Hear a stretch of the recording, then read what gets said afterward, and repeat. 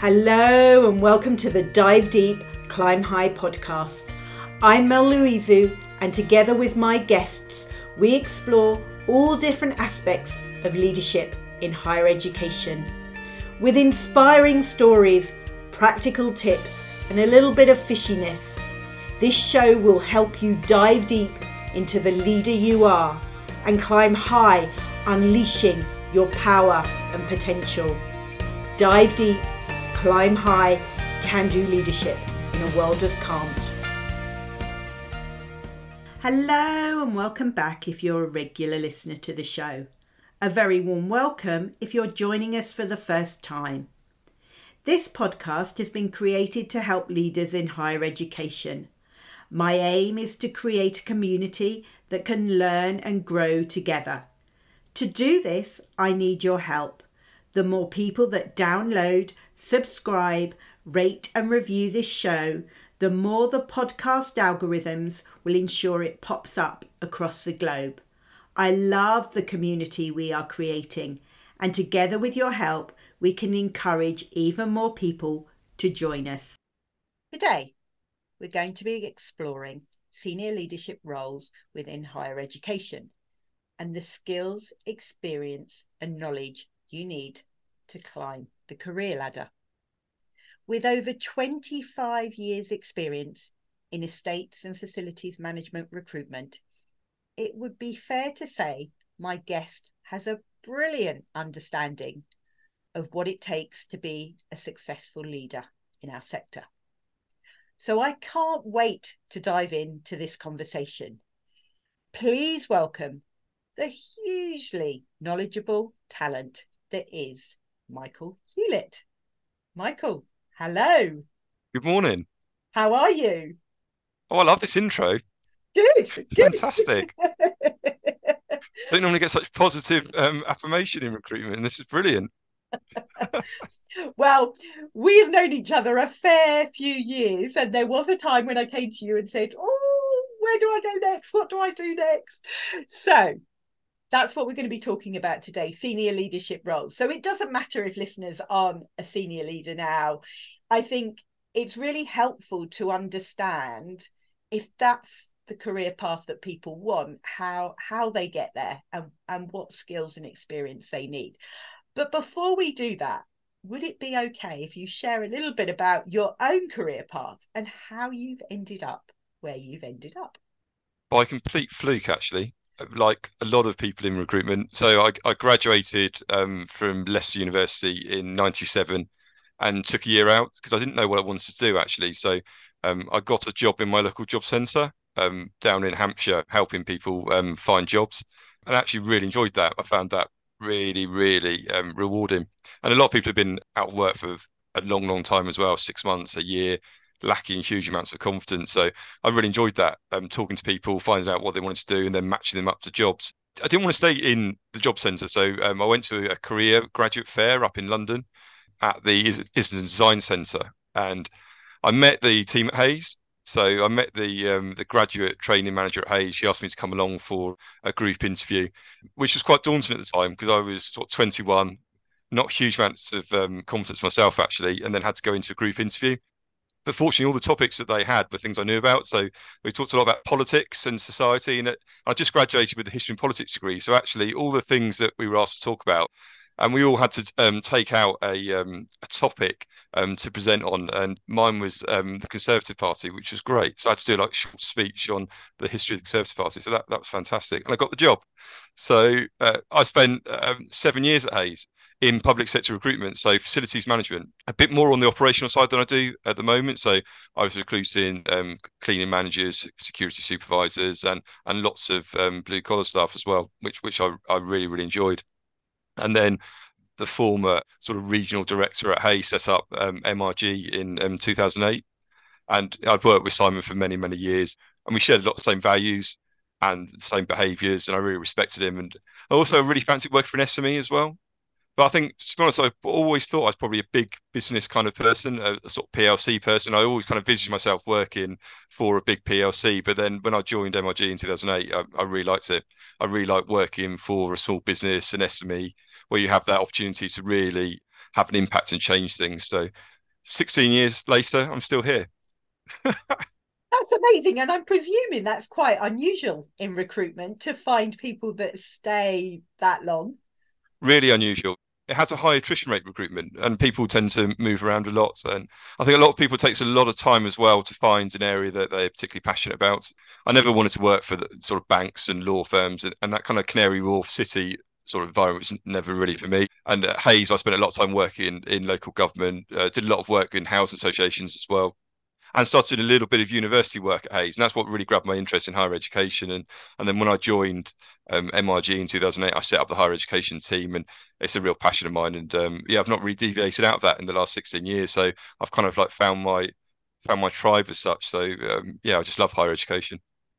Which is why I said there is nothing that you don't know about our sector. I mean, it's amazing. I know from when we've had conversations, I've had conversations with other members of the team, that you're really, really knowledgeable and passionate about HE, which is wonderful. I love it. Yeah, I think you've got to know why the universities are there, and yeah, I know it sounds really sort of trite, but they do literally change lives, and the people that you recruit for them at the front edge of that, whether it's student accommodation or cleaning and security teams or people doing the sort of campus development. So they're such important jobs, especially now. I think with what's happened since COVID, I think the mental health agenda is so prevalent, and the people that work in student accommodation teams. And I noticed you did a podcast with Student Minds recently, which I listened to, which is fantastic. And they're doing such important work. And I think the leaders that I recruit for the universities could be saving someone's life. That intervention that a student accommodation officer makes with a student could change their complete life. So yeah, I feel a sense of responsibility as well. But I just love working in those areas, and I know you've worked with lots of the same clients that I have, and you get some real characters in the teams as well. And yeah, they just want to make a difference. So it's an absolute pleasure working in that kind of environment, really. And it's hard to leave. I don't think I ever will, actually. So I think I've probably got another 20 years before I retire. I don't think I'm going to move outside of HE. Fantastic. I love it. I love it. I love it. So let's dive into the senior leadership roles, particularly that you recruit for within higher education. So over the time that you've been recruiting for those, have you seen a sort of change in the required skills and experience and knowledge that people are looking for, or is it the same now as it was when you started? No, I think it's hugely different. I think going back to what I just talked about the mental health side and the well-being side, I think pastoral support of staff has never been more important. So whereas I think before some of the skills that people were looking for, might have been on the capital development side. So you'd be building a construction scheme, or you'd be looking after an outsourced contract. It was quite technical. But now I think it's actually the pastoral support of the team. So if you are developing a £50 million capital master plan, how do you support those project managers on the ground to be able to do their job? Even if you're outsourced an FM contract, whether it's cleaning or security, you've still got an in-house management team, and that's very highly stressed. You're dealing with academics that might have issues with heating, cooling, floods, a whole host of different things. How do you support those people on the front line, whether it's the team leaders, the supervisors? So I think it's that pastoral support of staff is a little bit more important. So I think the sort of emotional intelligence and the soft skills of leaders is so important. So I think the job's gone from being a kind of property role to now a people role. And I think if you look at IWFM or lots of conferences now, it's all focused on that. I think FM and estates it's a people focused job rather than a technical building focused job. So I'd say that's probably the biggest change I've noticed over 25 years. And that, for somebody like me, is really pleasing to hear, because obviously I came up, as you know, through the commercial side, sort of more the hotel front facing, very much about the customer and the students and the people that you work with. And interestingly, my career journey was that I ended up in estates. And I always used to say that, the commercial side, we're the people side, and the estate side was always the building side. So it's really interesting that you are saying that actually things are changing. So with the candidates that you're seeing, with the people that you place, are you seeing that they have adapted to that change, or they're still on that journey? Yeah, I think one thing I've noticed a lot that the directors of estates that we appoint aren't always now architects and building surveyors. So you see a lot of people that come up from your background, the soft FM background. So we've just recruited the new director of estates at the University of Northampton, and Tracy came up from a soft FM background at Hertfordshire. So her experience was front facing customer services, and Hertfordshire's a modern university. They've got great sports facilities. They've got great restaurants. Catering is absolutely fantastic. The student experience at Hertfordshire was just amazing. And because of that track record, she's moved into being the director of estates. And I think 15 years ago, you wouldn't have seen that so much. And I think there's more crossover now between Cubo and Ord as well. So you see people that have come up through the Cubo background are now moving into a director of estates post. So that's been the biggest change, that before, you, unless you were an architect or a building surveyor or a project manager, there's no way you would have been the director of estates. But you're seeing huge amounts of people coming up from that kind of commercial background. I think it's soft skills as well, which are really, really important. And I think one of the things I like to see is people who are the deputies then step up and have the confidence to go for the director of estates role as well. I think that's great to see. So if you've been the head of facilities, then you become deputy director, you might have maybe taken on the hard FM, then you take that jump up into the number one role. So yeah, for anyone listening from a soft FM background, I'd say, yeah, really go for it. And time couldn't be better, actually. I think COVID has really changed the frame as well, in terms of that mental health support and the pastoral support of staff. And with hybrid working as well, you need more nuanced management styles and different ways of managing, because managing people remotely is so different to managing people on campus. So I think the whole management style has massively changed as well. That's really interesting, because I have spoken to people that are in the sort of heads of, or, you know, the AD role, but actually sometimes they're their own barrier to that next step up. So if somebody is listening to this and they are in that head of, or they're in that AD role, and they want to step up, what would you say to them? What would you say to them to go out and do or learn or participate in order to prepare themselves for that next role? I think it's having a project you can put your name to, isn't it? A change management project or a transformation project. And you might have, I don't know, brought in a new CAFM system. So you've completely integrated and you've put together, your asset management, your PPM and all the help desk together, and demonstrate you've actually made a tangible difference.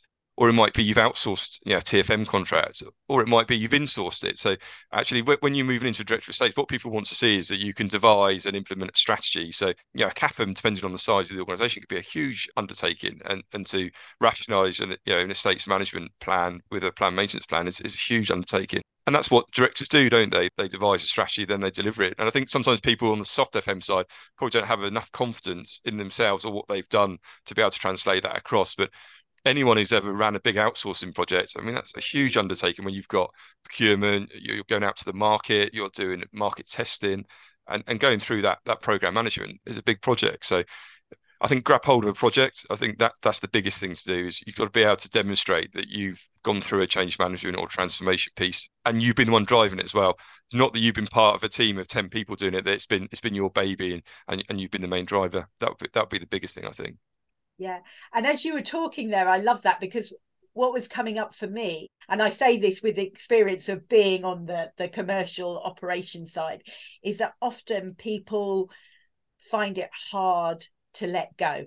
As operators, we're often like, we've got to make sure it's right. We've got to be there, head full roll if we don't. And actually that step into senior leadership is not about having all the answers. It's about being able to hold that vision, keep people on track, but also, and that's where I think very much that people side comes in, because actually you're supporting those people that have the knowledge and experience to deliver it, and you don't have the time to do that anymore. So I think that is often one of the biggest changes as well. Yeah, you can't be a discipline expert in everything, can you? If you are the leader, you're a director of estates or a director of facilities, you can't be an expert in building surveying, structural engineering, M&E, cleaning, security, business continuity. Nobody can. You become a generalist, don't you? And actually, that's where people coming up from an FM background don't give themselves enough credit, because arguably, if you come up from an FM background, you've got a more wide-ranging background than someone who's been a building surveyor or someone who's been an engineer who's come up to be a leader. Because actually in facilities, you might have done front of house, you might have done security, cleaning, catering, and you've done the maintenance as well. So actually, arguably, if you come from an FM background, you've got a wider discipline base than someone from a sole discipline technical background.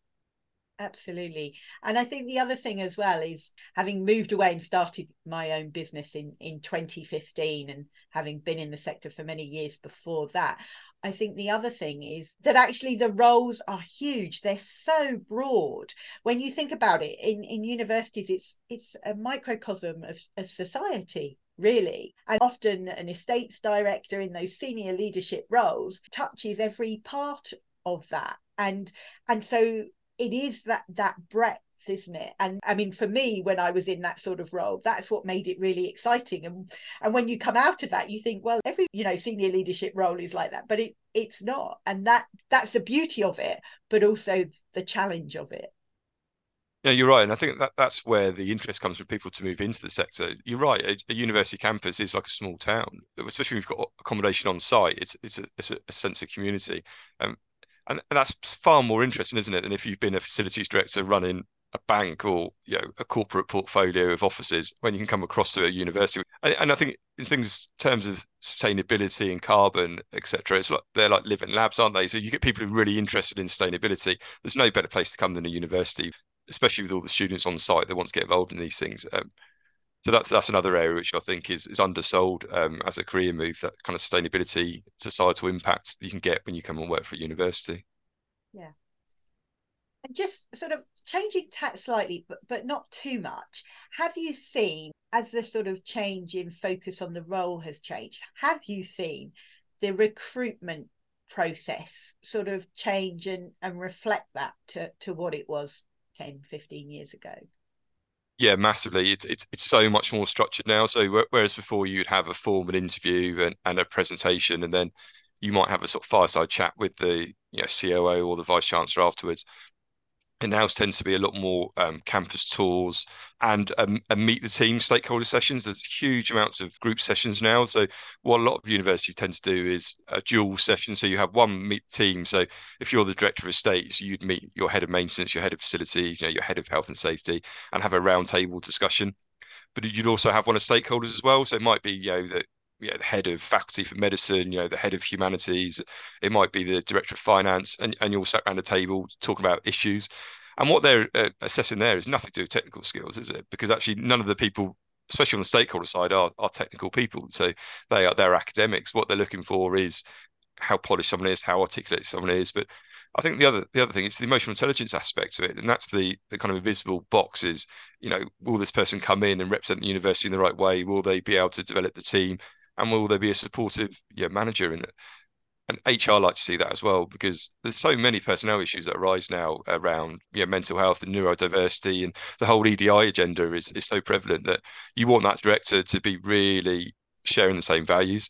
And that's where a lot of people fall down actually when they come from outside of the sector into universities, that EDI piece in the interviews. As soon as it gets onto EDI and they start talking about diversity and inclusion, some people do struggle. So I think that'd be the one thing I'd say to anyone going into a university panel session or a stakeholder session is really understand what EDI means, but also what it means to you.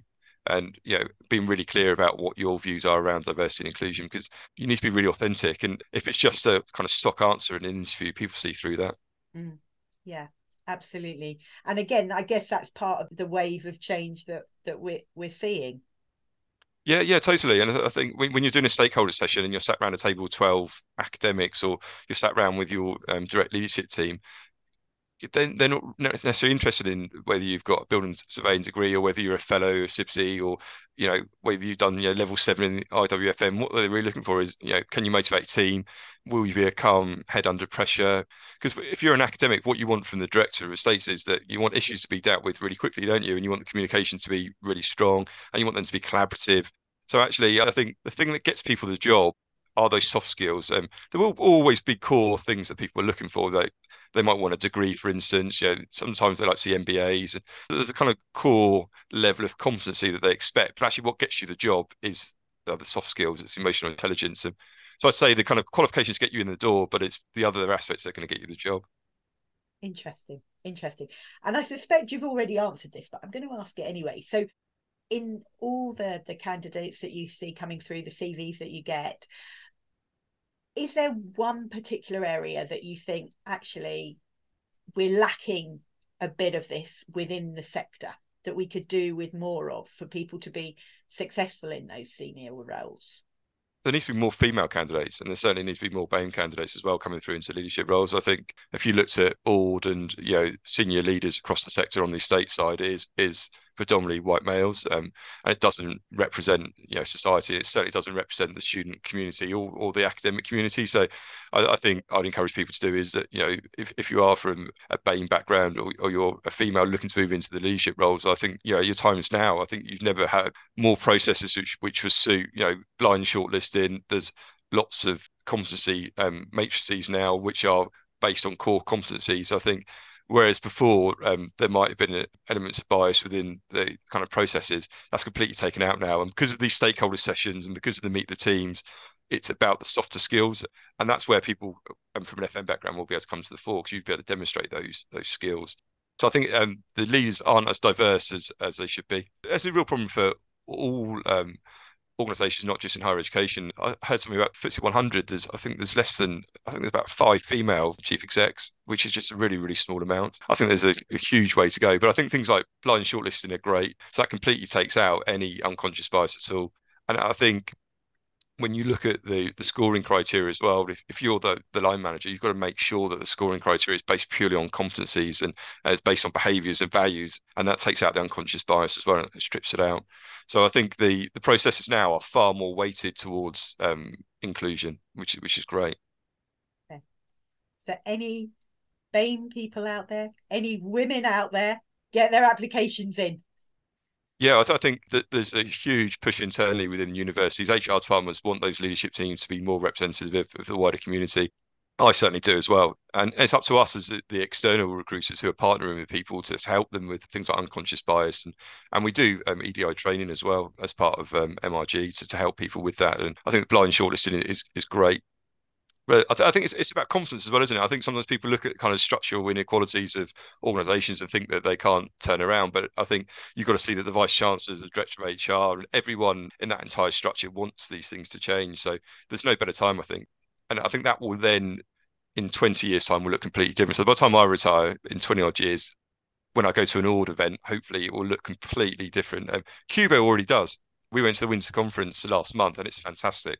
The diversity in terms of gender, ethnicity. And then there's also all the hidden things as well, isn't there, that you don't necessarily know, like neurodiversity, and there's people with huge amounts of skills that have come up from a different traditional background, which are highly effective in their jobs. So I think it's beholden on everyone involved in any recruitment process, whether you're the external recruiter or the internal HR team, to make those changes.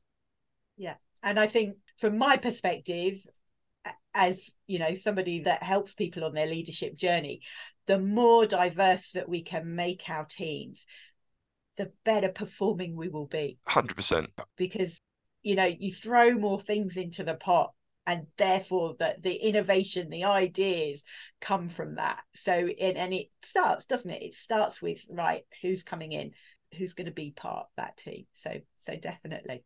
Yeah, it's diversity of thoughts, isn't it? And people coming in with different ideas. And I think on the ground in a university, if you're in a security function, you want your security team to be representative of the students. So there needs to be more female security officers. There needs to be more female heads of security. There needs to be more BAME leaders. So actually, if you're an international student coming across to a UK university, you'd expect the security and the management team to be representative of you. And I think that's the great thing about the universities are they're probably slightly ahead of the rest of society in terms of things like EDI as well. Because you've got to have a diverse management team for a diverse community, don't you? Yes, absolutely. Couldn't agree more. So before we move on to my 2 standard questions that I ask every guest, I do just want to explore with you, because when I got your bio, it just made my heart sing, because obviously you have your work that you do, but you do a lot of work outside of that, in terms of charity. Tell us a little bit about that and why it's so important to you. Yeah, so I'm a trustee of the Keith and Emery Foundation, which was set up by my uncle and aunt. So unfortunately, my cousin died many years ago. He was on a gap year and fell down a mountain and died. He was the only child of my uncle and aunt. So they set up this foundation, which was really the kind of money they had set up for him, for his life, things like house deposit, his kind of future family that they had set aside. And what they've done is they've created an investment fund, and they support Centrepoint in Manchester. And what they've done is they've funded a whole mental health unit there. So they've got counsellors and mental health support workers that are working with the homeless there. And it's mainly focused on youth. So it's people that might be in care, might have been orphaned, lots of people with mental health problems that might have had problems with drug dependency or alcohol dependency. And Centrepoint are changing their lives. And my uncle and aunt support this.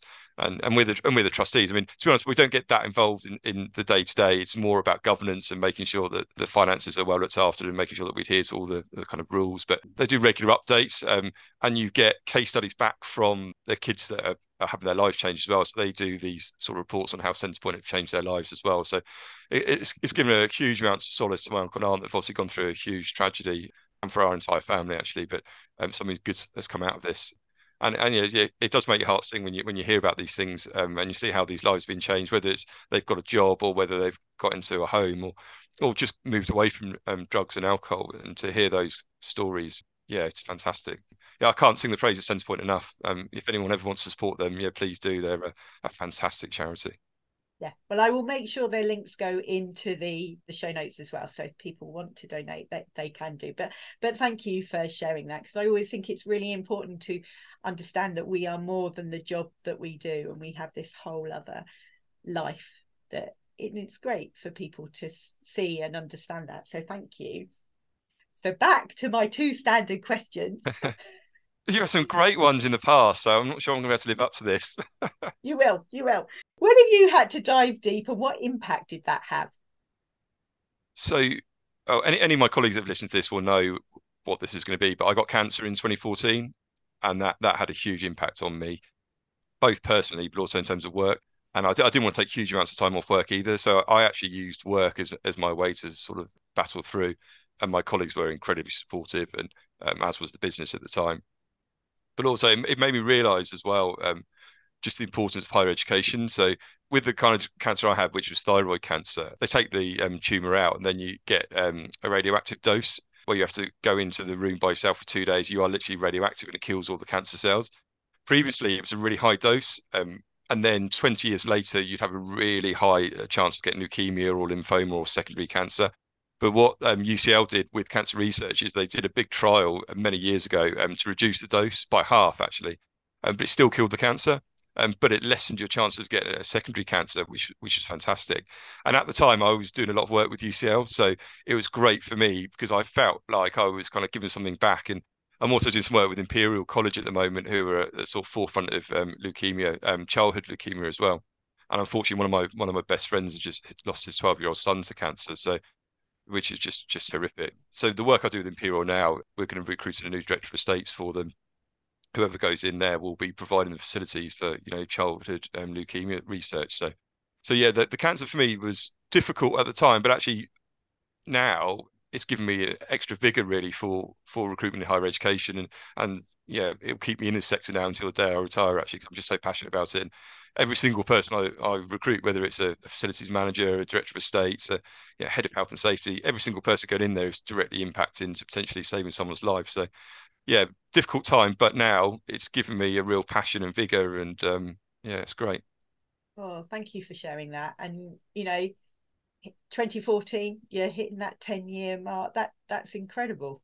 Yeah, it's a big one for me because in the cancer I had, it spread to my lymph nodes, so it had quite a high reoccurrence rate. But after the 10-year period, that completely sort of drops off. So I can consider myself sort of in full remission. So yeah, next June is going to be a big celebration. Fantastic. If I'd known that, I would have delayed recording this and we could have put it out in June as a celebration. We could do a mini one. Yeah. Thank you for sharing that. So when have you felt like a fish that climbed a tree? The biggest one for me was in 2009. I just joined MRG, and then there was the credit crunch, and the whole world came to an end. And at the time, I just sold my house in Ealing to build a property in Hampshire. So I got a plot of land to build a house. So the kind of world was ending in terms of the credit crunch. Everything ground to a halt. And I was building a house. And to say it was stressful would be an understatement. And I had a sort of project manager, and it made me appreciate people who work in construction so much. Yeah, project managers, program managers, because to try and coordinate all the different aspects of building a house was just incredible. So it was probably my biggest achievement actually was building the house and keeping it all going, and even trying to get the drains connected and getting the electrics and the gas in was just a feat. Just took months and months, and building control and planning. It's the most stress I've ever been. It's probably taken me closest to the edge than anything I've ever done in terms of stress and sort of burnout. But yeah, I'm incredibly proud. We still live here now, and I'm not sure we're ever going to move actually, because we enjoyed it so much, and it's a kind of like, labour of love really. Oh, what a wonderful story. There was you. Oh, I'm not sure that I'm going to be able to complete other stories. But I'm like, okay, cancer and building your own house. They are two pretty big things. I mean, how wonderful. I mean, yes, I guess it gives you a real appreciation of the poor directors of estates and everyone else involved in the university that builds a new hall of residence. Yeah, I mean, it was the services which are the worst thing. You're trying to connect to the main drains and all the licenses and dealing with the various authorities was just horrendous. And trying to drop a curb and just the minutiae around the legals was just incredible. So no, I've got so much sort of pride in anyone who works in construction in universities. Yeah, must be incredibly stressful. But I couldn't do it myself. I could not deal with it. So it's a once only thing. I'm never doing it again. I'm never buying another property. I don't own any other properties. I'm never going to as well. So this is a one-off thing. I love that. It's taught you where your boundaries are and where you will go and where you won't go. Yeah, like the kind of thought of being a property tycoon and buying properties and doing them up and selling them. That's never going to be me. I just can't do that. I'm going to stick to recruitment. It's a bit like me when my children were young and I used to drop them off at nursery, which was the most fantastic place, fantastic people. And I had so much appreciation because I was like, I could never do that job. Well, my wife's a teacher, and when you hear about what goes on in a classroom, very, very stressful, very, very stressful. Totally. So, been a fantastic conversation. I knew it would be. I've been wanting to get you on this podcast for so long, so I'm so glad you finally agreed. How can people get in touch, find out more, find out about MRG? What's the best way for them to do that? They can either email me directly, and I'm sure you'll put the sort of show notes on there, or via LinkedIn. I'm a sort of LinkedIn fanatic, so I'm always on there posting pictures of various university campuses, and I'm just obsessed with building, so I'm always on there posting pictures. So anyone who wants to get in contact with me can contact me on via LinkedIn or via my email. That's no problem at all. Brilliant. I will make sure all the links go in the show notes. Just leaves me to say a final, very big, very warm, heartfelt thank you for today, this conversation, and for sharing what you've shared. What final words of wisdom would you like to leave people with? I think we just need to be a bit more confident in their careers. And I think sometimes people in facilities lack the confidence to take a step up. I think people get pigeonholed in roles, don't they? And they stay in a certain role for too long, and they might lack the confidence to move up. Or they might be in a modern university and lack the confidence to go to work for a Russell Group university, for instance. Or they might be from the soft FM background, but don't want to go into a head of FM because they don't have a hard FM background. So I think have more confidence in yourself. And I think just to realise that it's the soft skills that are more important now rather than the technical background. So people that are coming up and deputies moving into a number one role, have a bit more confidence in yourself, I'd say. Don't allow a lack of confidence to hold your career back. Thank you for listening to this week's episode of the Dive Deep, Climb High podcast with me, Mel Louisu. To help build our community of leadership listeners, please leave me an Apple Podcast 5-star review. Remember, our fishy adventure doesn't have to end here. Connect with me on LinkedIn, Instagram and Twitter. Links are in the show notes. Dive deep, climb high, can do leadership in a world of can't.